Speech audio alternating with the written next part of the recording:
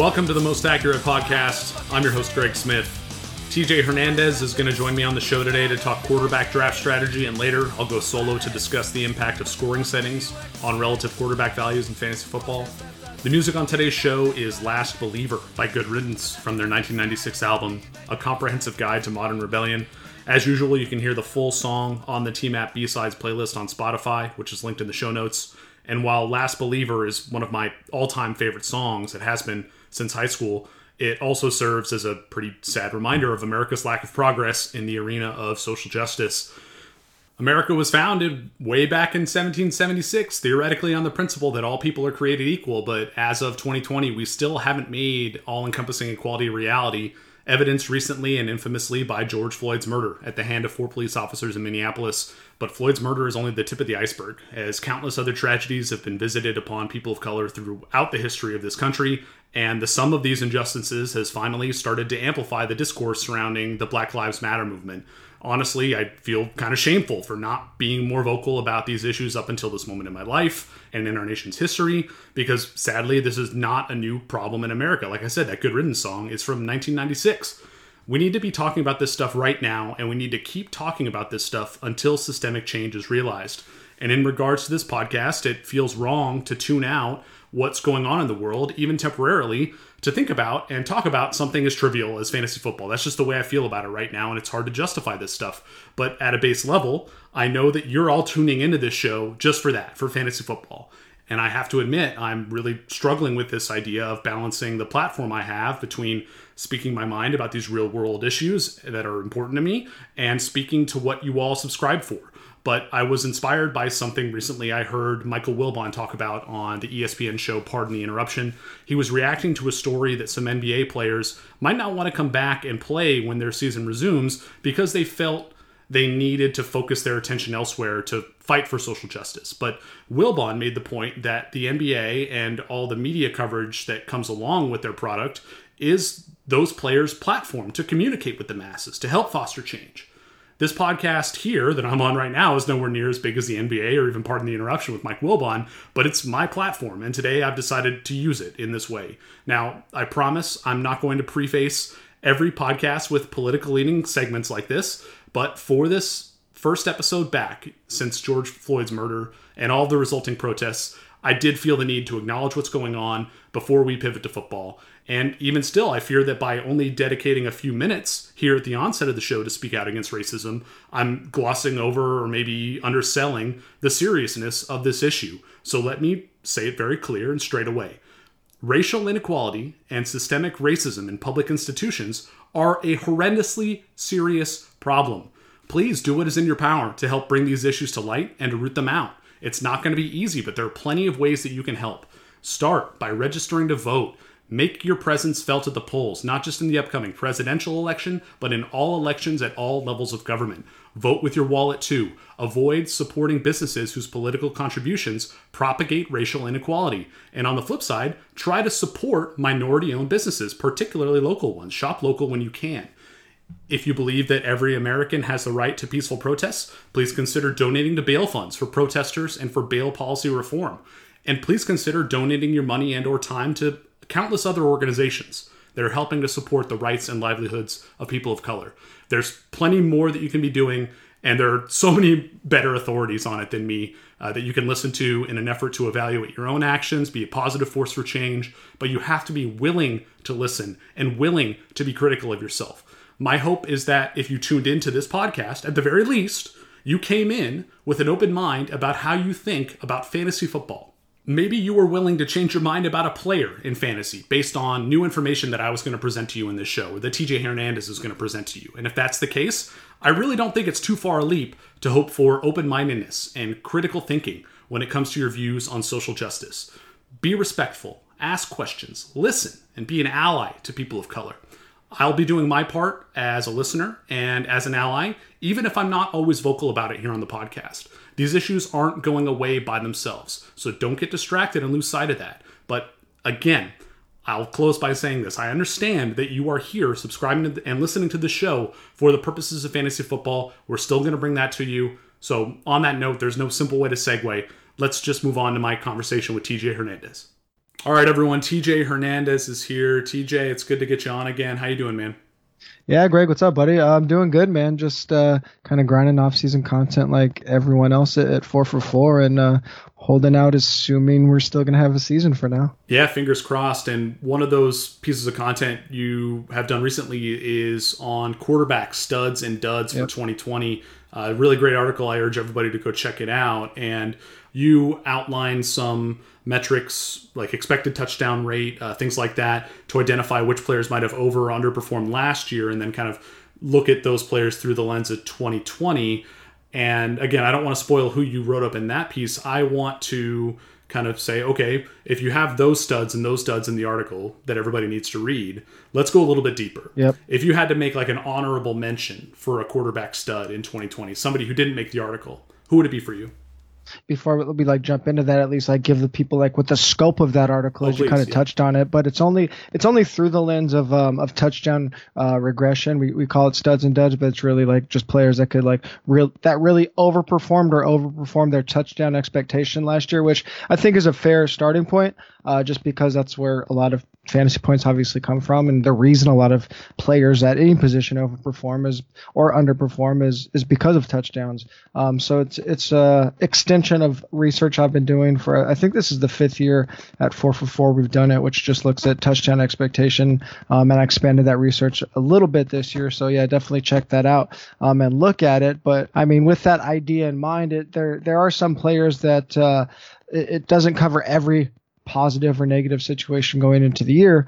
So some players didn't make it that you might think should or shouldn't. But regardless, to answer your question, I think an honorable mention as a quarterback stud in 2020 outside of that article is Carson Wentz. He was in a pretty peculiar situation last year with the Eagles. The Eagles, they were a good team, 9-7, but not a great team. The offense was not as exciting as we thought it might have been going into the year with Deshaun and Alshon. They ended up with pretty much no receivers to throw to, the lowest wide receiver target share in the league last year. And if we just look at it, who Carson Wentz is and his possible expectation, since he's came into the league, his numbers are pretty similar to a player that everybody is really high on. That's Dak Prescott. Both have a career touchdown rate of 4.7%.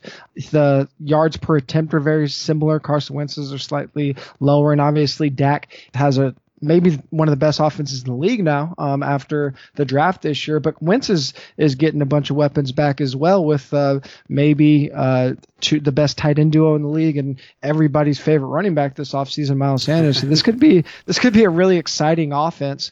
And Carson Wentz, his yards per attempt and his touchdown rate last year were both the lowest since his rookie year. And we saw him already. We know he has the ceiling in his range of outcomes. In 2017, he had a 7.5% touchdown rate, which you can't expect. But with all these weapons added or coming back, that's obviously something that he could attain. And one thing that we're really looking for from a quarterback that can be a top tier quarterback or a quarterback that could really outpace his ADP is rushing.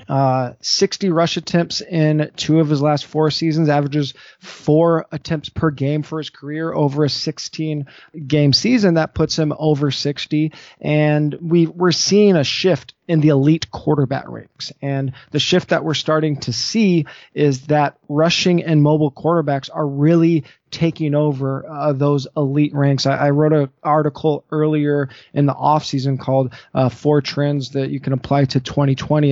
And one of the big takeaways from that was this uptick in rushing attempts from the top tier quarterbacks. If we look at last season, every quarterback that finished in the top 6 had at least 52 rushing attempts. If we take the average attempt of all of those quarterbacks, 92 rush attempts on average. If we look at the 10 previous seasons, the average the floor of at least 52 rush attempts was the average of the top 6 quarterbacks from the previous 10 years. So we see that number shifting, and a lot of people will say, well, yeah, of course the average is high. We had Lamar Jackson as the number 1 quarterback. Even if we remove Lamar Jackson from the equation, 2019 still would have had tied for the second most rush attempts by quarterbacks in the league since 2002. So we're seeing a shift to the mobile quarterbacks. If we're drafting a quarterback that we want to be a stud, that's going to be elite, we want that mobility. And Carson Wentz, people don't talk about him in that discussion, but he actually rushes a little bit more than a guy like Dak. Yeah, I love that. I think that's the sneaky silver lining with Wentz that a lot of people, like you said, overlook is his rushing production. He's been very consistent in that regard. And if he does get these weapons back and they do start to perform at the expectation that we had for them entering last season, then the needle could be pointing in the right direction for Wentz. Now, we mentioned the weapons. To pour a little bit of cold water on this, the Eagles have already lost their right guard. Brandon Brooks just tore his left Achilles. He's going to miss 2020, so that's not good. You don't want to see offensive linemen go down for your QB. And Alshon Jeffrey is also injured still, has a foot injury, no timetable for return. Now, honestly, I don't know how much that matters because it's not like Jeffrey looked all that great last year. He might be on the wrong side of the wide receiver aging curve. Just as a sidebar, are you concerned about Jeffrey's impact on this offense, or do you think the other receivers can pick up the slack even if Jeffrey's not there? I mean, really, I think if you just talk about, obviously Jalen Reagor's a rookie, but a rookie that a lot of people are excited about. And I mean, we were looking forward to Deshaun being back with the Eagles last year. And I think that's what I was kind of excited about. And if he can be healthy, I think those two guys are way more important than Alshon. I mentioned earlier, maybe the best tight end duo in the league. Zach Ertz and Dallas Goedert are they're both guys that can line up in the slot. They don't have to be inline tight ends, and really create mismatches. So if you can have guys clearing out space, and then Miles Sanders, again, I think he's a running back that can make the leap to like that elite pass catching back. He's not just a guy you're going to dump it off to. He could run a lot of routes. You could throw it deep to him. He could be a 100 target running back this year. So I'm not necessarily, if you told me tomorrow there's no Alshon, I don't think I would necessarily change this as like not super late. I think Wentz is going like as a QB 10 or QB 11, but still a guy that I'm targeting if I'm not targeting one of those top end quarterbacks. Yeah, for sure. Now I wanted to ask you about Derek Carr, who finished with nearly 5 passing touchdowns below expectation last season, as outlined in your article. And most players' touchdown rates will regress to the mean, but Carr's a special case to me. He strikes me as the type of player who might be an outlier based upon his typically low depth of target. Does it track for you that quarterbacks who have more of that dink and duck approach to get their attempts and to get their yardage might be more prone to underperformance in the touchdown department? In short, no. I mean, a lot of times we just see there are a couple career outliers when these rates don't regress normally like we would expect. But it's very, very rare that you see a quarterback, no matter what their prototype is, to just like consistently post something like a 3% touchdown rate. It's very hard to maintain that and then stay in the league as well. And also one thing is there is a little bit of a chicken or egg thing here with Carr. Yes, he does dump off a lot and hasn't necessarily had the guys to stretch the field either. So I think a lot of people would say that he can't do it, but he was. If we look at Sports Info Solutions, I mean, there's a lot of different metrics you can look at this and try to decide if they're good or not in the deep pass. He was top 10 in on target rate on those deep passes. They just didn't do it very often. So I don't know if Henry Ruggs alone is going to change that for them, but at least gives them one more option with, I mean, I don't know what Tyrell is going to do. He kind of fell off last year with injuries and whatnot, but if you have both of those guys on the field, at least gives Carr a chance to push it down the field. So he's a guy I think we could see positive regression from. Again, if we're getting into like guys that we're targeting late, I want a guy that's going to be mobile and give you some of that rushing upside. But no, I mean, it's not necessarily like a player like Carr is never going to regress to the mean. Yeah, and you made the point that because they're bringing in these extra weapons, Bryan Edwards, Henry Ruggs, they're looking to be able to push the ball down the field a little bit more. And one of the things we have to do as fantasy owners is not just look at last year's stats. We have to project forward. We have to look at what's different from last season and try to incorporate that into our analysis. So it's going to be tricky with the Raiders and with Carr because there's just so much unknown with these new guys that they've added. But there is some reason for optimism there. The last guy I want to talk to you about with potential for being, I think, a stud this year, kind of relative to expectations at least, is Jimmy Garoppolo. I think he's likely to be inconsistent because the 49ers are surely going to implement, those run-heavy game plans in plenty of their matchups. But even in run-heavy scripts, quarterbacks can spike on the positive side of touchdown variance. Like, they might run the ball a lot, but Garoppolo happens to be the person who chucks it into the end zone once they get into range. Ryan Tannehill was a very good example of that in 2019. Just really high touchdown rate performance, despite, a lower number of attempts and all that. But I think that there's still going to be plenty of opportunity for up-tempo games for Jimmy G and the Niners, with plenty of high-powered offenses on the schedule this year from their opponents. By 444's adjusted fantasy points allowed numbers, San Francisco's schedule ranks 8th best for quarterbacks in 2020. So while Garoppolo might be frustrating to own in traditional redraft leagues where you have to set your lineup every week, he seems like a roller coaster I might want to buy some tickets for in best ball, right? Where you don't have to worry about when you're going to start him. What do you think of Garoppolo this season?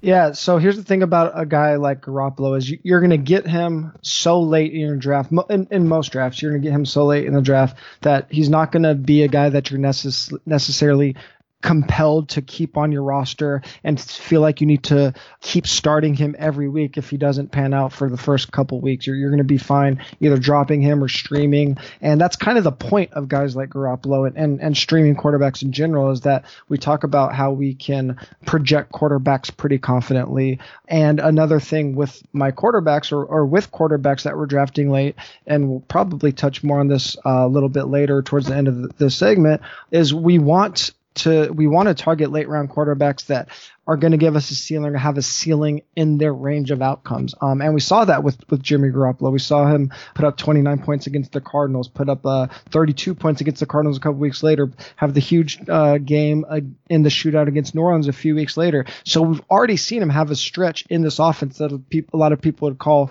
run heavy, where he had quite a few ceiling games in a relatively short stretch. We want quarterbacks that can do that. Another thing that a lot of people might be overlooking with the 49ers is we talk about regression on offense all the time. I think this is a defense that could regress a lot going into next year. Yes. They are near the top of the league if we look at something like DraftKings over-under on wins, but they might have to win games a lot different, like they did against the Cardinals, like they did against the Saints last year.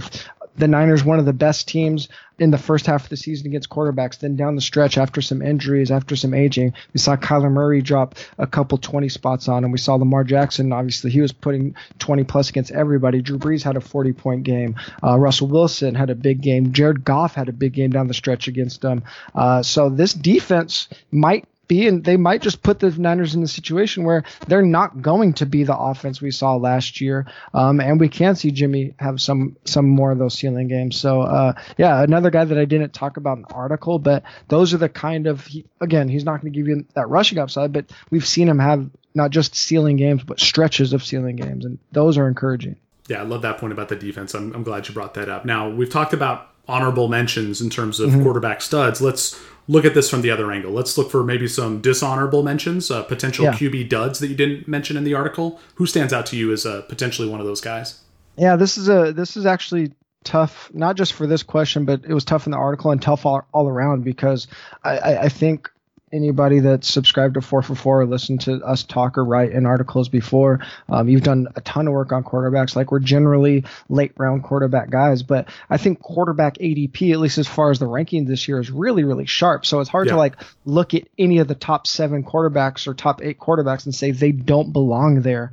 So when I looked at this question, it's like, okay, well, who's still being drafted as a quarterback one that I'm a little hesitant about? And I already talked about a couple guys in the article. One guy I didn't talk about is Drew Brees. He just kind of missed the cut last year. And in my article, 6.9 touchdowns over expectation, almost 7 touchdowns over expectation.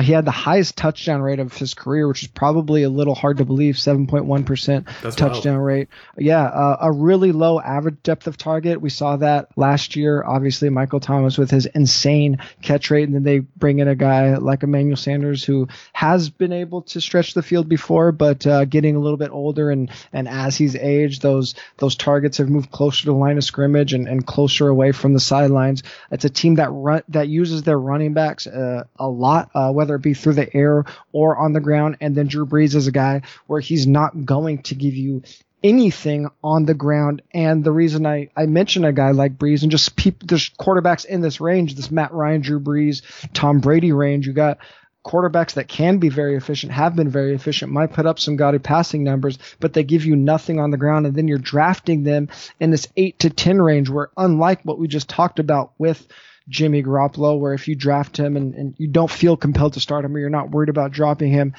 Drew Brees still psychologically, he's Drew Brees. He's on the stage. You spent draft capital where you draft him as a top 10 quarterback. If he's just mediocre, you're never going to feel compelled to bench him or drop him or start somebody over him. So you're like, if he is mediocre or does regress a little bit, you're like forcing yourself into this quarterback that is never going to give you this quarterback one upside. And sure, he was crazy efficient last year, but like I said, highest touchdown rate of his career. And I don't think when we talk about all these quarterbacks that have this rushing upside, if he is just slightly above average, now you just have this replacement level quarterback that you feel compelled to start every week. And I'd rather, instead of spending a 7th or 8th round pick on him, like, why not wait a few more rounds and get a guy we talked about, like a Garoppolo, where you can still have similar upside, but you're not compelled to start them every week.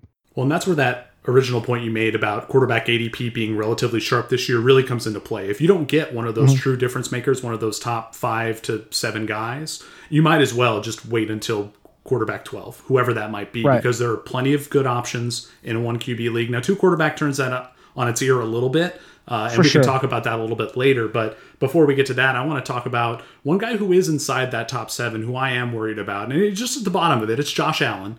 And don't get me wrong, the rushing production from Allen is great. We've talked about that a lot. Yeah. But we know that Josh Allen is not a great passer or a great decision maker. According to Pro Football Reference, his mark of 5.16 adjusted net yards per attempt is worst in the league over the past 2 seasons among regular starters at the quarterback position, and only Marcus Mariota has a worse sack rate than Allen's mark of 10.8% in that span. And without spoiling your article, another one of your bust candidates from there was the 3rd worst in sack rate behind Mariota and Allen, so I'll let the listeners try to figure out who that is. Plus, Allen is stuck in a tough division with a difficult projected schedule. The adjusted fantasy points allowed numbers that I referenced as a positive for Jimmy Garoppolo paint a much gloomier picture for Josh Allen. Buffalo is slated to face the 2nd toughest schedule for quarterbacks this season, tied with the Raiders for what it's worth, if you're looking for another reason to fade the aforementioned David Carr. But I don't know, where do you think Allen should be drafted among quarterbacks, CJ? He's currently going as the QB7 in ADP, but to me that feels like his ceiling. I'm not saying he's going to be terrible and unusable because again, the rushing production matters, and we'd like that. That provides a pretty stable floor. I just don't know if he's going to be that every week starter we want him to be, mostly because of the schedule more than anything else. What do you think? Yeah, I mean, the reason we liked Josh Allen in years past or late in his rookie year and then going into last year is because he wasn't being drafted this high. Now, I kind of agree. He is being drafted at his ceiling. He finished, I believe it was, as the quarterback 7 overall last year in fantasy points, and that was with his 109 rush attempts. And like I said, we would like to target quarterbacks that have rushing upside. The problem is, all 6 of the quarterbacks being drafted ahead of him already have rushing upside. So it's not like we don't see a path where he's necessarily going to leap any of these guys, because they all can rush as many times as he does. Kyler Murray, 93 attempts last year to Josh Allen's 109. I think I don't think it'd be a surprise for Murray to get to 100 this year. Deshaun Watson, 82 last year. Russell Wilson, 75 last year. All those guys can be pretty close in terms of rushing upside, and then Josh Josh Allen had 9 rushing touchdowns, where someone like Russell Wilson only had 3, Kyler Murray only had 4. Those rushing touchdowns are going to be very high variance for any position, but especially for quarterbacks. So I agree. He probably is being drafted at his ceiling. We'll get into this, our general quarterback strategy, but if I am drafting a quarterback that isn't necessarily late round, I think I'd probably want a top 6 guy. Probably want to wait as long as possible for the top 6 guys. And then after Watson or Wilson, just depending on how your league drafts, I think I'm probably waiting, letting someone else take Josh Allen for all the reasons that you stated. Yeah, so let's get into that discussion because we've talked about some specific players, but let's talk more about just your baseline strategy for drafting quarterbacks and how you adjust depending upon the format that you're playing, right? Like how you draft in redraft is going to be different than how you draft in Dynasty. I mean, I think that's a pretty simple distinction, right? It's you generally want to lean a little bit younger, although I will say that with quarterbacks in particular, the careers are so long that you can actually get by with some older guys at the QB position, even in Dynasty. But other formats change the calculus as well. You know, best ball, 1 quarterback versus 2 quarterback. Auction versus snake draft might dictate how you go after this stuff. Like, what do you think are the best pieces of advice you could start with in terms of helping our listeners get better at understanding the best way to draft quarterbacks across various formats? Yeah, so the dominant format is still a 1 quarterback redraft league with a generally modest size roster, 16, 18. A lot of people still playing 15, depending on what platform you're playing on, 15 roster spots. So it's not a secret anymore that late round quarterback is the preferred method.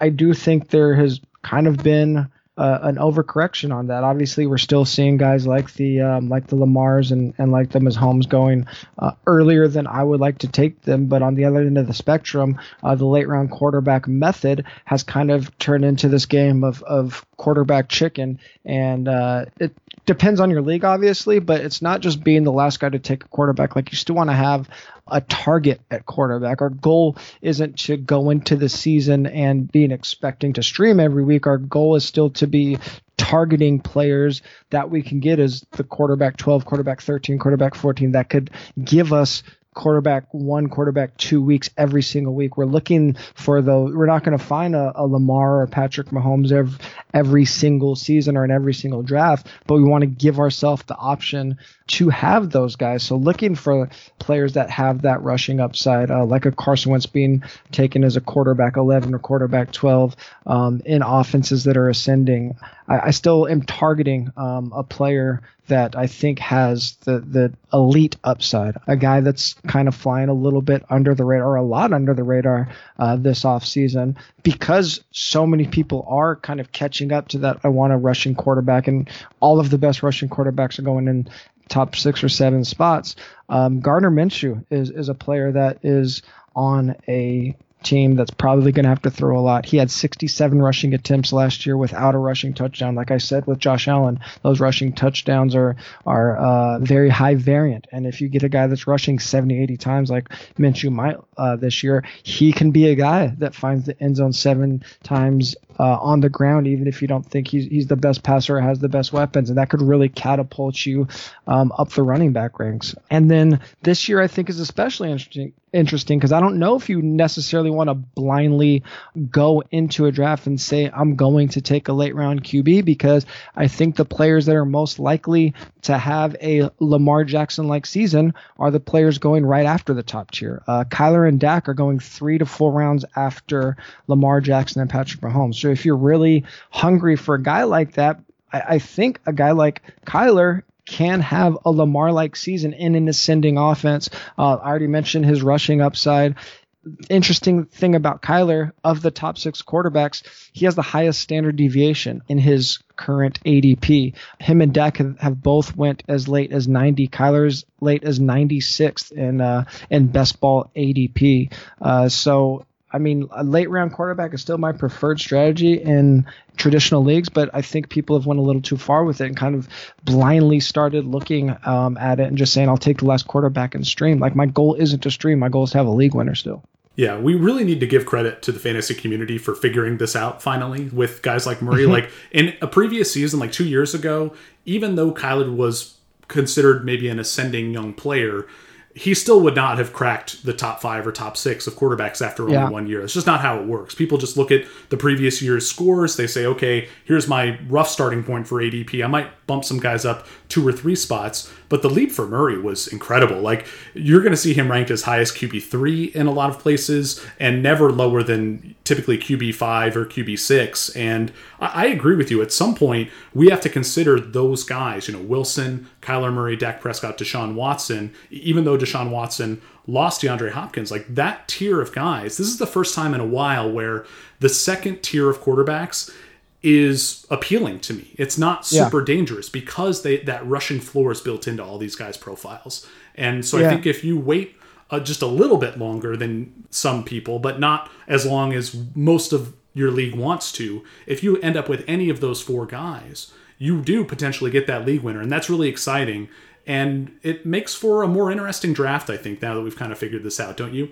Yeah, and that's why I mentioned the standard deviation of Murray's ADP, because if you are in a league, even if it's not an expert league, if it's a relatively sharp league, if 80% of your league has some kind of subscription and they're probably privy to late round quarterback, if they are on that kind of thought process and Kyler drops, like I said, to the 95th pick, if he's in the 7th or 8th round, the guys that you're drafting at any position at that point are probably pretty high variance picks anyway. And I think probably you mentioned someone like Kyler making the jump. I think one of the biggest indicators that fantasy is getting sharper is the fact that Ryan Tannehill is being drafted like as a QB19 after his insane season last year. Like if we go back 2 or 3 years and Tannehill had the season he did last year, he'd be going as a top 10 quarterback, and he's not even close this year. What are you doing with the guys who we didn't get a great sample size from last year? The Ben Roethlisbergers, the Matthew Staffords, because we know these guys have some sort of ceiling baked into their range of outcomes. We've seen them perform at, top 5, top 6 quarterback levels before, but they're coming off these injuries and they're getting a little bit older. How concerned are you about that type of player versus maybe someone who's a little more steady, I should say, like your Aaron Rodgers or your Phillip Rivers or Matt Ryan or Drew Brees, like that type of player? Like, are you digging those guys who missed time last year, or do you just kind of assume they're going to be healthy the full year and slot them in, accordingly? I think Roethlisberger's he's a little scary to me because he's so much older and coming off of an injury, and there's just so many question marks about what that offense is going to be that he's a guy that probably makes me a little nervous. I'd rather have a guy like someone we already talked about, like a Garoppolo, even like a Daniel Jones, whereas Matthew Stafford, we've seen him put up ceiling seasons multiple times. Like Ben Roethlisberger, he's kind of just been like a steady quarterback, like never really been an insane ceiling quarterback throughout his career. So I don't think there's any reason to expect him to do that. So again, I'm looking for ceiling when I'm going, if I'm waiting outside the top 12 quarterbacks. I don't think a guy like Roethlisberger is necessarily going to provide that for you. Let's talk about 2 quarterback leagues and superflex leagues, because these are gaining popularity. Thank goodness. Like, it's about time. And there is a difference in how you have to draft, obviously. I wrote an article about this at 4for4 earlier this season, or this offseason, and the calculus has to change. More quarterbacks are going to get drafted. What are you doing in those types of formats? Like, what sort of advice would you give to people who are just getting into 2QB or superflex? I think 2QB and superflex is... I think people are a little more nervous to wait on quarterbacks than they would be in a 1 quarterback league. And I think that usually opens up some value opportunity. I think probably you're going to be a little more inclined to want to get 3 really steady guys if you don't get a stud. But also you're going to be in a situation where you're not often going to have a waiver wire that's full of quarterbacks. So you're going to be able to mix and match and play these matchups very well. So if you're able to grab 3 reliable starters in like that top, it's actually kind of similar to a best ball strategy, which we didn't get into, but you don't want to wait for your QB2 or even QB3 to like be in that range where they don't have the upside to be league winners. Like I still want 2 guys that are, I don't know, it depends on the year, but somewhere in that like top 14 to 16 quarterback range. I don't want my QB2 to be the the quarterback 25 going off the board because it's just not often that guy's going to have a lot of upside.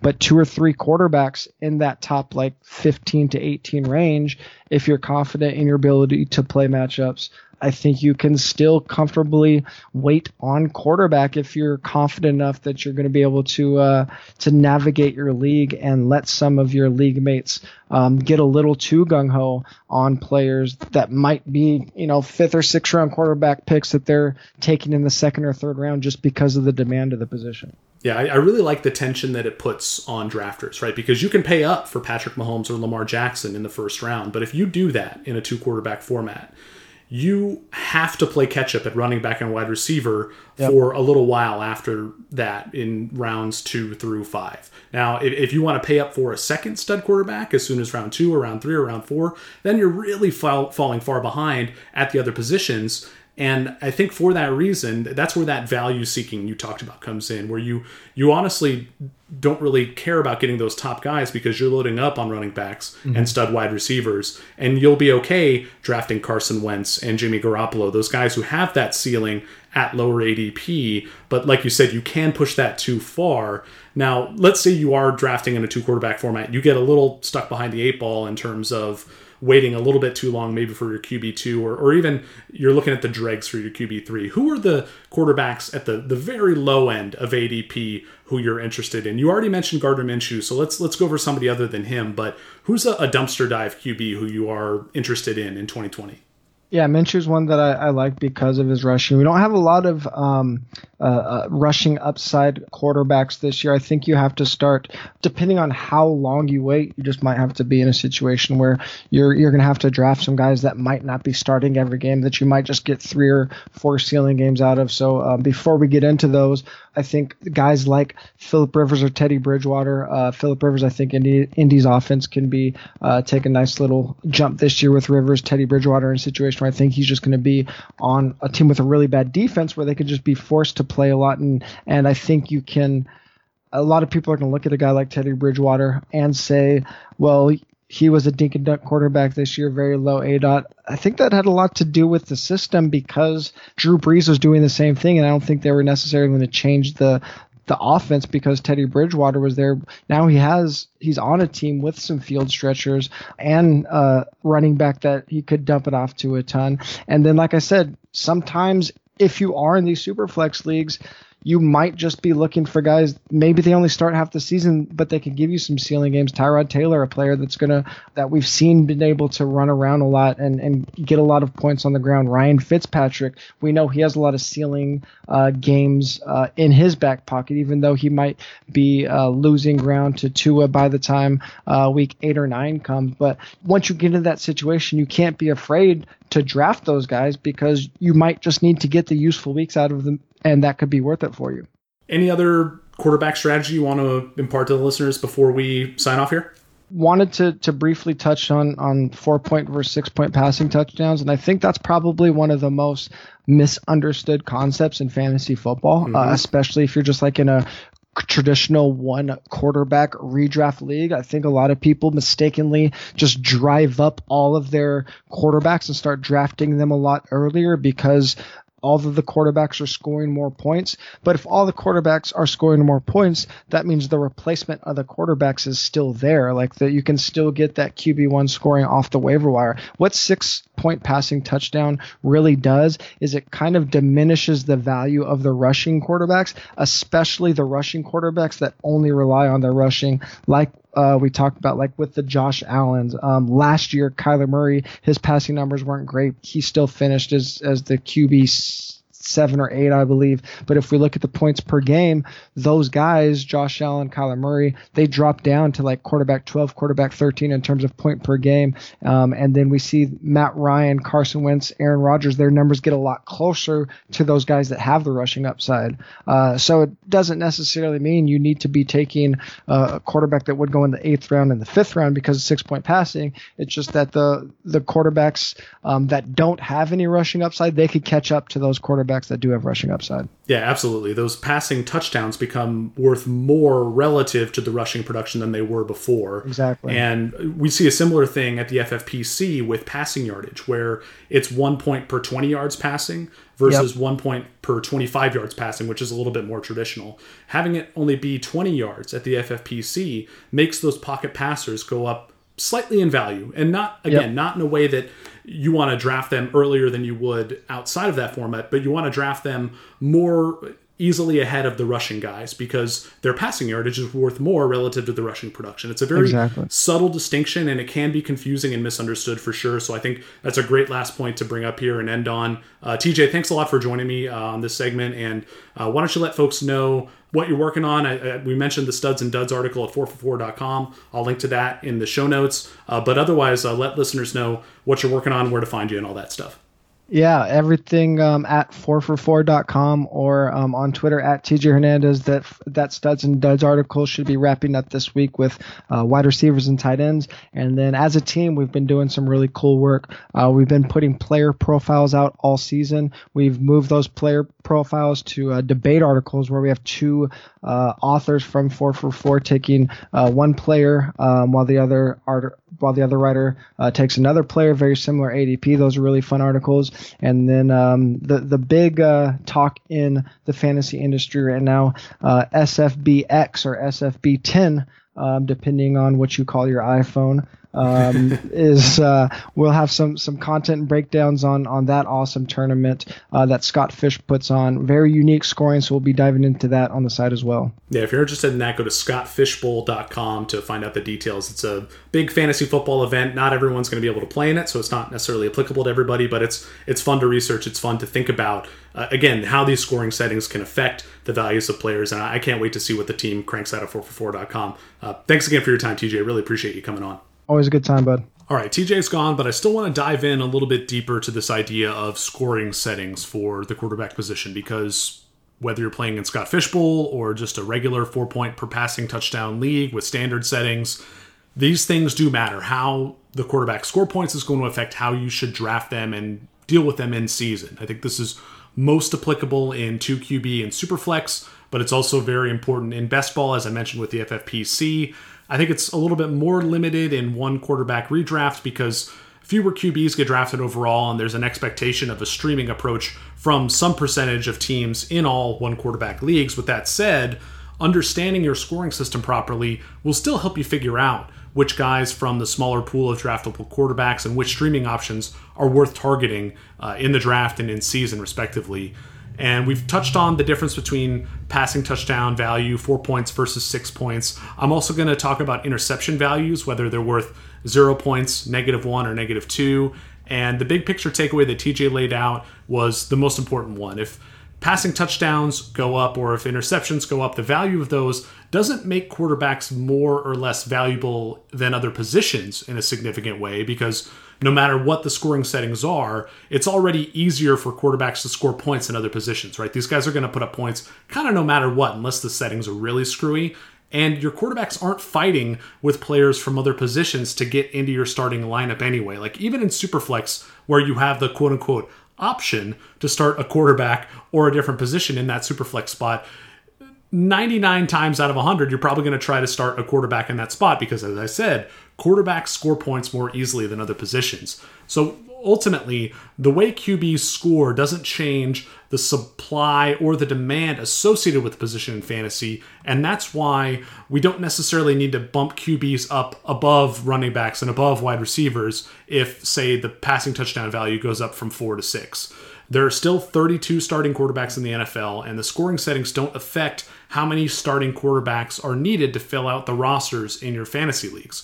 What changing the scoring settings does is affects the relative value of certain quarterbacks. And those changes are based upon how each quarterback typically scores his fantasy points, as we've talked about. In 4 per TD leagues, rushing quarterbacks go up in value because their points from rushing yards and rushing touchdowns are worth more relative to points scored by passing. And also, subtly, in 4 point per touchdown leagues, quarterbacks who gain more of their points through raw passing yardage go up in value as well. These compiler types, the guys who are putting up a lot of yards, aren't scoring as much by throwing touchdown passes. So if the value of those TD throws is lessened, their points associated with yardage are worth more. Now, in 6 points per touchdown leagues, quarterbacks with that higher pass attempt volume, they're going to go up in value. More passes means more opportunities for passing touchdowns, and if the passing touchdowns are worth more, they're going to start to scoot closer to the rushing guys or ahead of the rushing quarterbacks.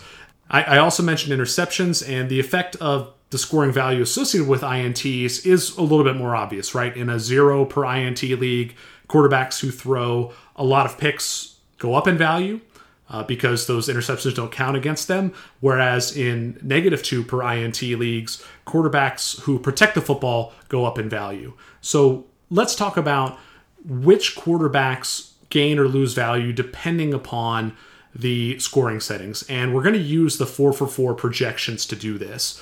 The methodology behind this was simple. I took the projections that we have for quarterbacks, I laid them out, so you can see how many pass attempts, how many pass yards, how many passing touchdowns, how many interceptions, etc. And then I just tweaked the value of the points associated with those stats. So in a spreadsheet, I have the same stats for, let's say, Lamar Jackson, calculating his score in a 4 per TD league and in a 6 per TD league, and in a 0 per INT league and a -2 per INT league.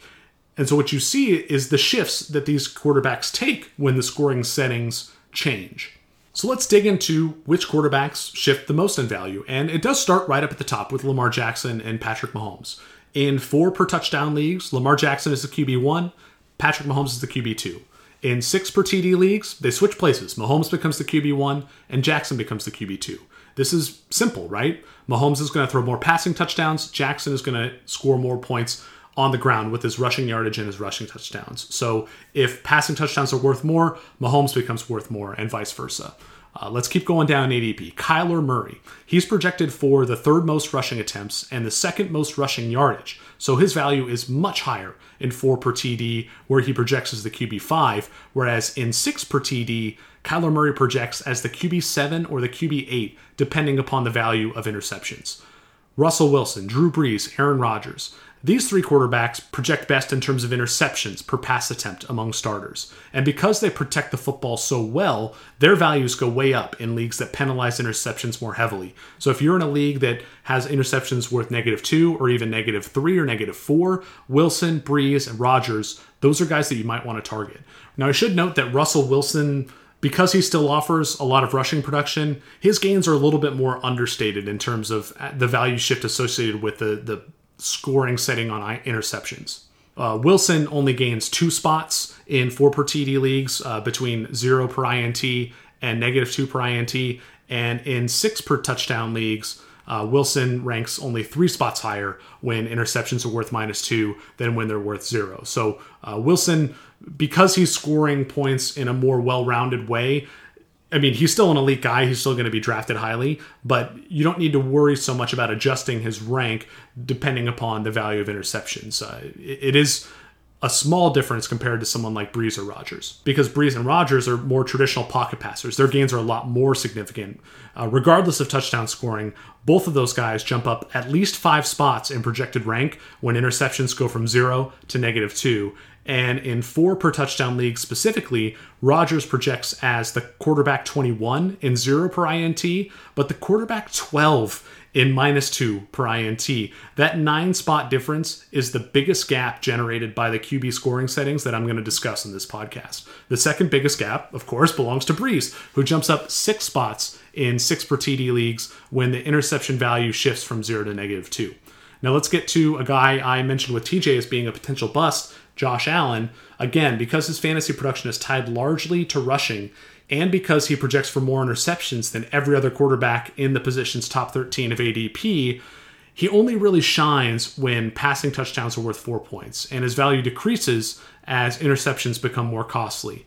He projects as the QB6 in 4 per TD, 0 per INT, and as the QB6 in 4 per TD, -1 per INT, but he projects as the QB9 in 6 per TD, -1 per INT, and the QB11 in 6 per TD, -2 per INT. This is probably a little bit too jargony, but the overall point is that Allen is currently the QB7 in ADP, so he's essentially being drafted at his ceiling because even in the best case, he's only projecting as the QB6. Factor in Buffalo's second toughest schedule that I mentioned earlier, and I think Allen might be my pick for the most overrated quarterback in 2020 drafts. Let's move on to Matt Ryan, Tom Brady, Carson Wentz, Matthew Stafford, and Phillip Rivers. Wentz does offer some rushing production. We've talked about that already. But for the most part, all 5 of these quarterbacks are more prototypical pocket passers. And for that reason, they all generally rank better in 6 per TD leagues than in 4 per TD leagues. Typically 1 to 3 spots higher, depending upon the value of interceptions. Rivers is a special case when it comes to interceptions, though. He projects for more picks than these other guys, Ryan, Brady, Wentz, and Stafford, so Rivers actually loses 2 spots in the projected rankings when interceptions go from 0 to -2. The sweet spot for Rivers is in the intersection of 6 per touchdown and 0 per INT, where he ranks as the QB 15. If you're in that sort of scoring setting scenario, Rivers is a guy you might want to target.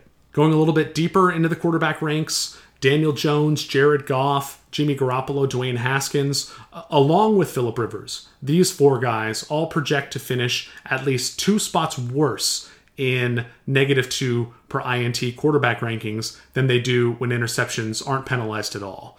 This is both for 4 per touchdown and 6 per touchdown, because Daniel Jones, Jared Goff, Jimmy Garoppolo, and Dwayne Haskins, like Rivers, project for more interceptions. So these are the guys that you want to dig in value relative to other quarterbacks when the cost of interceptions becomes worse. Let's move on to Ryan Tannehill and Joe Burrow. Both of these guys suffer in 6 per touchdown leagues, partially because both figure to be sneaky sources of rushing production, kind of like Carson Wentz. Each of Tannehill and Burrow are projected for nearly 60 carries and about 240 or more yards on the ground, and neither quarterback is projected for very many passing touchdowns in the first place. Burrow, because he's an inexperienced rookie on what should be a relatively poor Bengals team, and Tannehill because his offense's projected performance is tied so heavily to the running game with Derrick Henry, and just because we need some regression for Tannehill. We know that's coming. Add it all up, and when you shift from 4 per passing touchdown to 6 per passing touchdown, Tannehill drops at least 4 spots in the projected rankings, highlighted by a 6-spot drop when interceptions are worth 0, and Burrow drops at least 2 spots, highlighted by a 3-spot drop when interceptions are worth 0.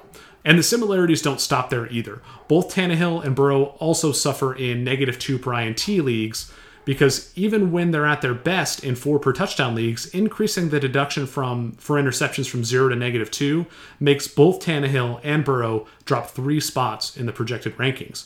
Tannehill goes from QB 11 to QB 14 when interceptions go to -2, and Burrow goes from QB 19 to QB 22. So the sweet spot for these 2 quarterbacks is 4 per touchdown, 0 per INT.